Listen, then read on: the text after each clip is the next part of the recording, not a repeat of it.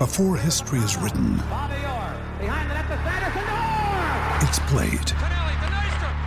Before it's frozen in time, it's fought one shift at a time.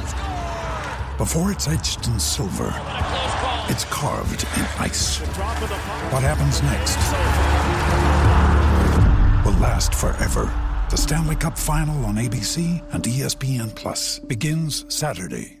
Back-to-back wins for you, 31 saves tonight. Just kind of describe your game and the confidence you have right now. I felt strong from the get-go. It helps when your team puts up 3 in the first 10 minutes. So obviously that's a good sign, getting some run support tonight. But I felt good all night. Made some big saves when I need to in the second to keep it 3-1 and give us a chance to carry our momentum into the third and bring this one home. Does that change your mindset at all when the team gets 3? Does that kind of alleviate any sort of pressure that you may put on yourself at all? I mean, it's just kind of nice to get that support, you know.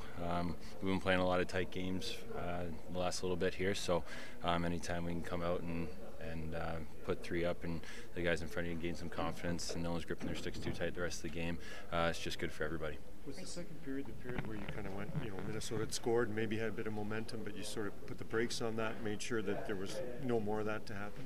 Yeah, I think the second period, personally for myself, making some big saves, keeping it at 3-1, and I think that gave the guys some confidence in me as well, knowing that they could play the way they need to play to go out there and close it out. So I thought the second period was big for our club. We didn't break when they put on a bit of a push, and we came out in the third and closed it out.